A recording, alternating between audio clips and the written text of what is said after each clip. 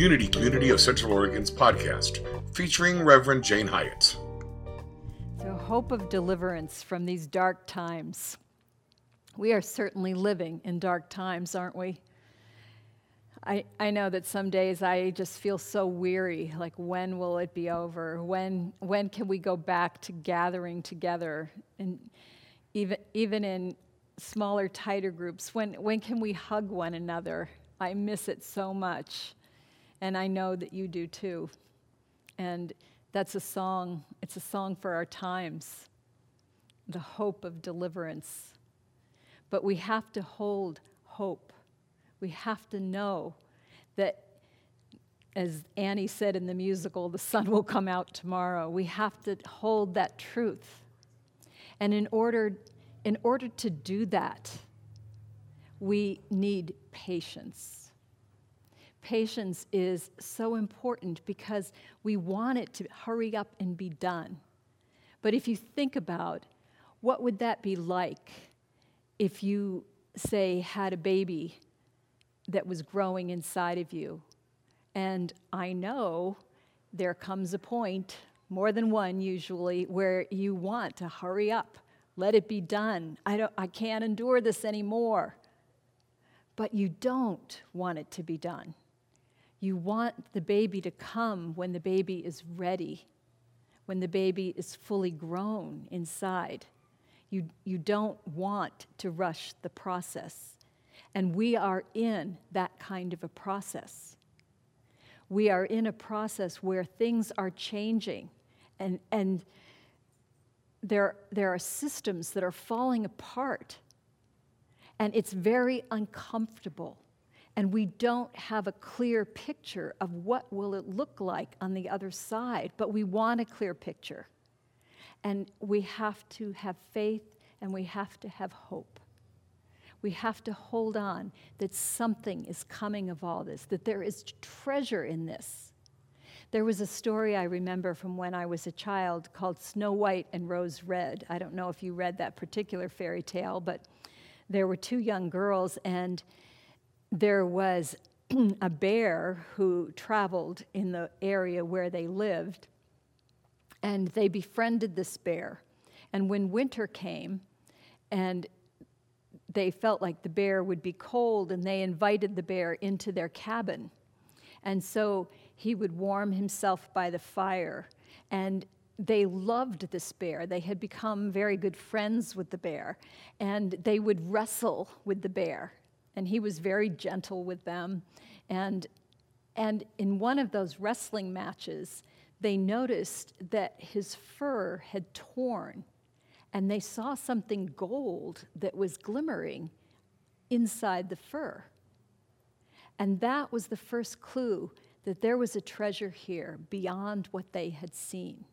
It turns out that this was a prince who had been enchanted and had taken on the form of a bear as enchantment, and it was the girl's love ultimately that set him free. We are alchemists. We are those who turn lead into gold, and we do it through love.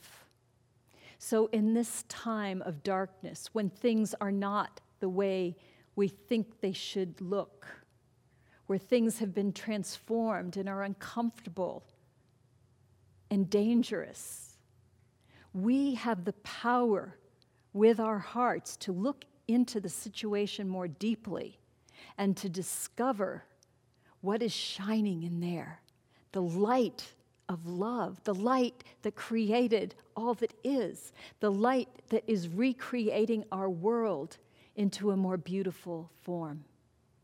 We have to hold on to that hope. There is a story about a man named Clive James, who's an Australian poet and writer and very, very well known and successful. But he had an experience in his life where he had just written a play, and the play totally bombed. It was a play on the London stages, so a big deal for this Australian, and it was so badly received.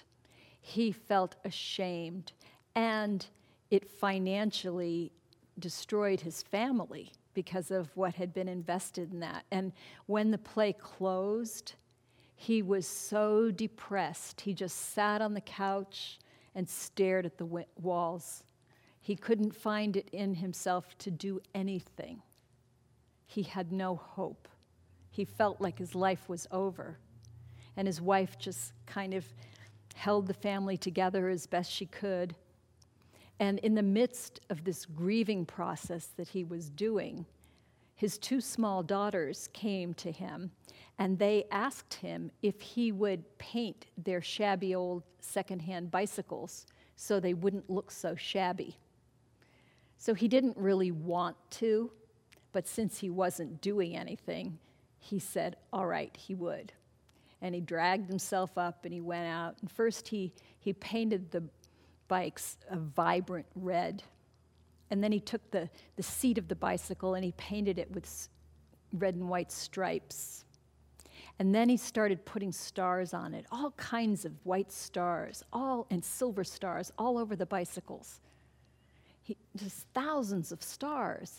And the girls were getting impatient, like, when can we have our bikes back? But he was busily painting away, and finally he had done. And off the girls went on their magical bikes full of constellations and wonder. And then he was like, well, all right, I did that. Now what? The next day, the girls come back, and they're bringing a friend with them who has a bike. And she wants to know, will he paint that one for her? All right, he says. So he paints that one. And that's the next one in a whole series of little kids in the neighborhood who bring their bikes. And he just keeps painting bikes with stars all over them until his whole neighborhood is filled with these magical bicycles. And somewhere in this process, he realizes he has come back to life again. He has found hope. He realizes that he has answered for himself the essential question that failure offers. Do you want to keep making stuff? And his answer was, yes. Yes, I do. And so he told himself somewhere toward the end of this process, I'm going to write about this someday. And of course he did. It's like that. Sometimes we get into a place where we feel like it's all over. We don't know where we can go from here. We are so depressed. And hope seems the furthest thing away. But we need to hold on to hope. We need to hold on to it and never let it go. One of the ways that we can hold on to hope is by noticing the good.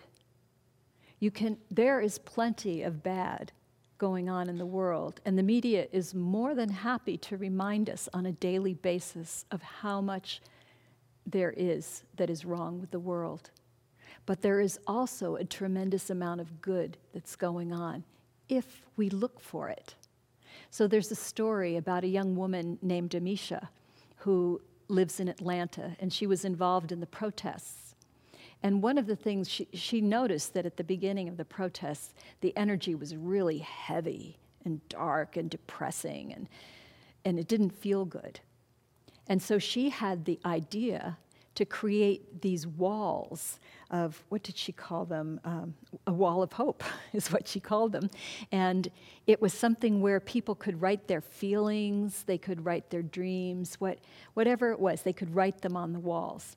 And as they did that, it just created a lighter energy. And then she had the idea of getting loudspeakers set up, and she started playing music like the Macarena and hip-hop music and Bob Marley reggae music. And so it was making this whole protest environment into more of a party feel to it. And then the next thing that she did was the National Guard had been called out, and there were all these guardsmen in their riot gear.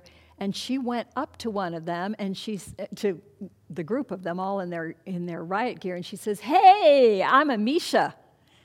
How are you feeling? How are your families feeling about you being out here?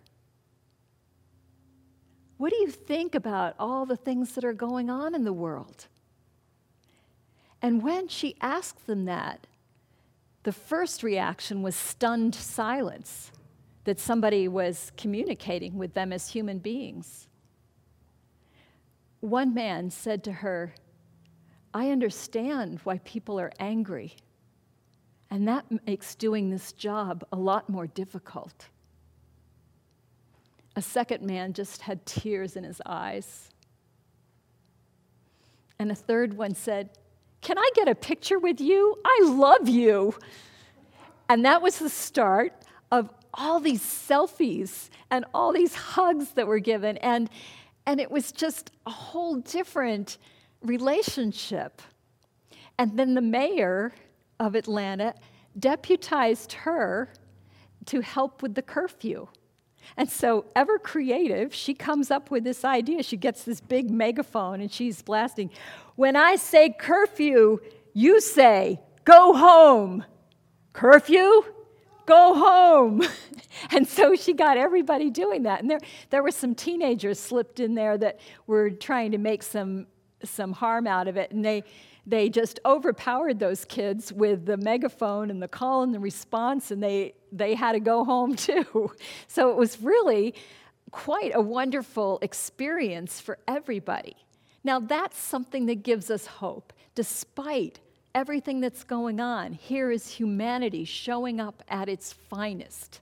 Love being embodied in this world. And when we hear stories like that, doesn't it make you feel hopeful? So we have to seek out those stories. They are out there. They are definitely out there. And you know how it is. Whenever you look for something, like you just have to have a red car and suddenly everybody else has got a red car. You know, that's just the way the mind operates. The thing that we are focused on, we see more of. So it's so important that we focus on that which gives us hope. So we need to be patient. We need to trust the process. We need to look for that which gives us hope. And the final thing that will bring us more hope is to have talismans, something that reminds us of something that is good. So the talismans can be symbols from nature, like, okay, it's always darkest before the dawn, and we think of that sunrise that we've all sat and watched a sunrise at some point. We think of that, or we think about something that's hatching out of an egg, or we think about a newborn that comes out of the womb. We think about the butterfly emerging from the chrysalis. These are all images of hope. We think about the flowers poking out of the ground after a long winter. That is language that speaks to our subconscious, that instills hope in us. We can surround ourselves with those images physically, or we can just hold them in our mind's eye. And then we can also use talismans that are of our own personal experience. So think about a time in your life when there was something that seemed so hopeless. You didn't know how you would ever solve this problem, how the situation would ever change, how you would ever be able to do this thing that you didn't know how to do, how you would ever recover from the grief that you were feeling. And yet, you did. It did turn out in the end. You made something of whatever the situation is, because that's who we are. We are creators. We take mud and we sculpt it into something. So we all have those talisman stories in our lives, and hold on to those. Remind yourself of those as you go through the dark times, because those create the light of hope that will keep you going. We are creating a beautiful world. We are in the process of that now. We have to hold that hope and that knowing, Because if we do that, then like Amisha, we will be inspired to take the next step and the next step, and we will have allies coming to us, empowering us to do things and to go places that we didn't know we were capable of. It is so important. We need to take this alchemy, this alchemist job seriously and transform the darkness and the lead of this experience into gold. That's why we are here at this time. Namaste. In the beginning, there was the cold and the night, prophets and angels gave us the fire and the light. Man was triumphant, armed with the faith and the will. Even the darkest ages couldn't kill. Too many kingdoms, too many flags on the field, so many battles, so many wounds to be healed. Time is relentless, only true love perseveres. It's been a long time, but now I'm with you after 2,000 years.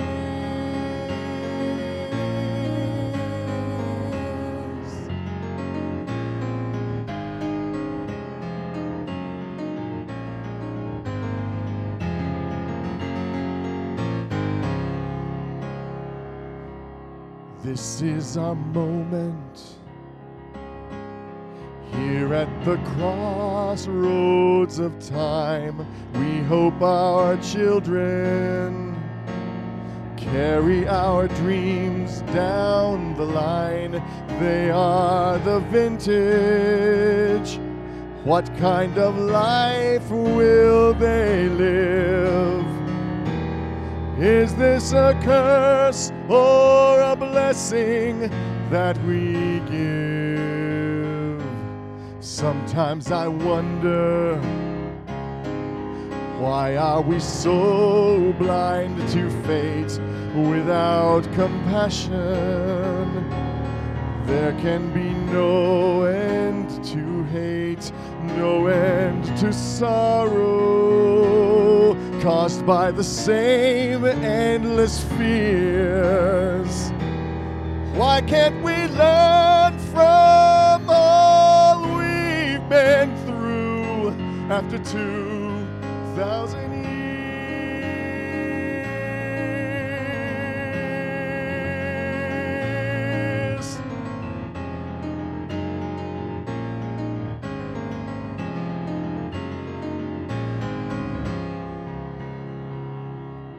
There will be miracles after the last war is won. Science and poetry rule in the new world to come.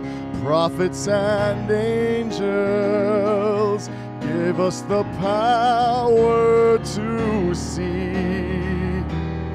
What an amazing future there will be.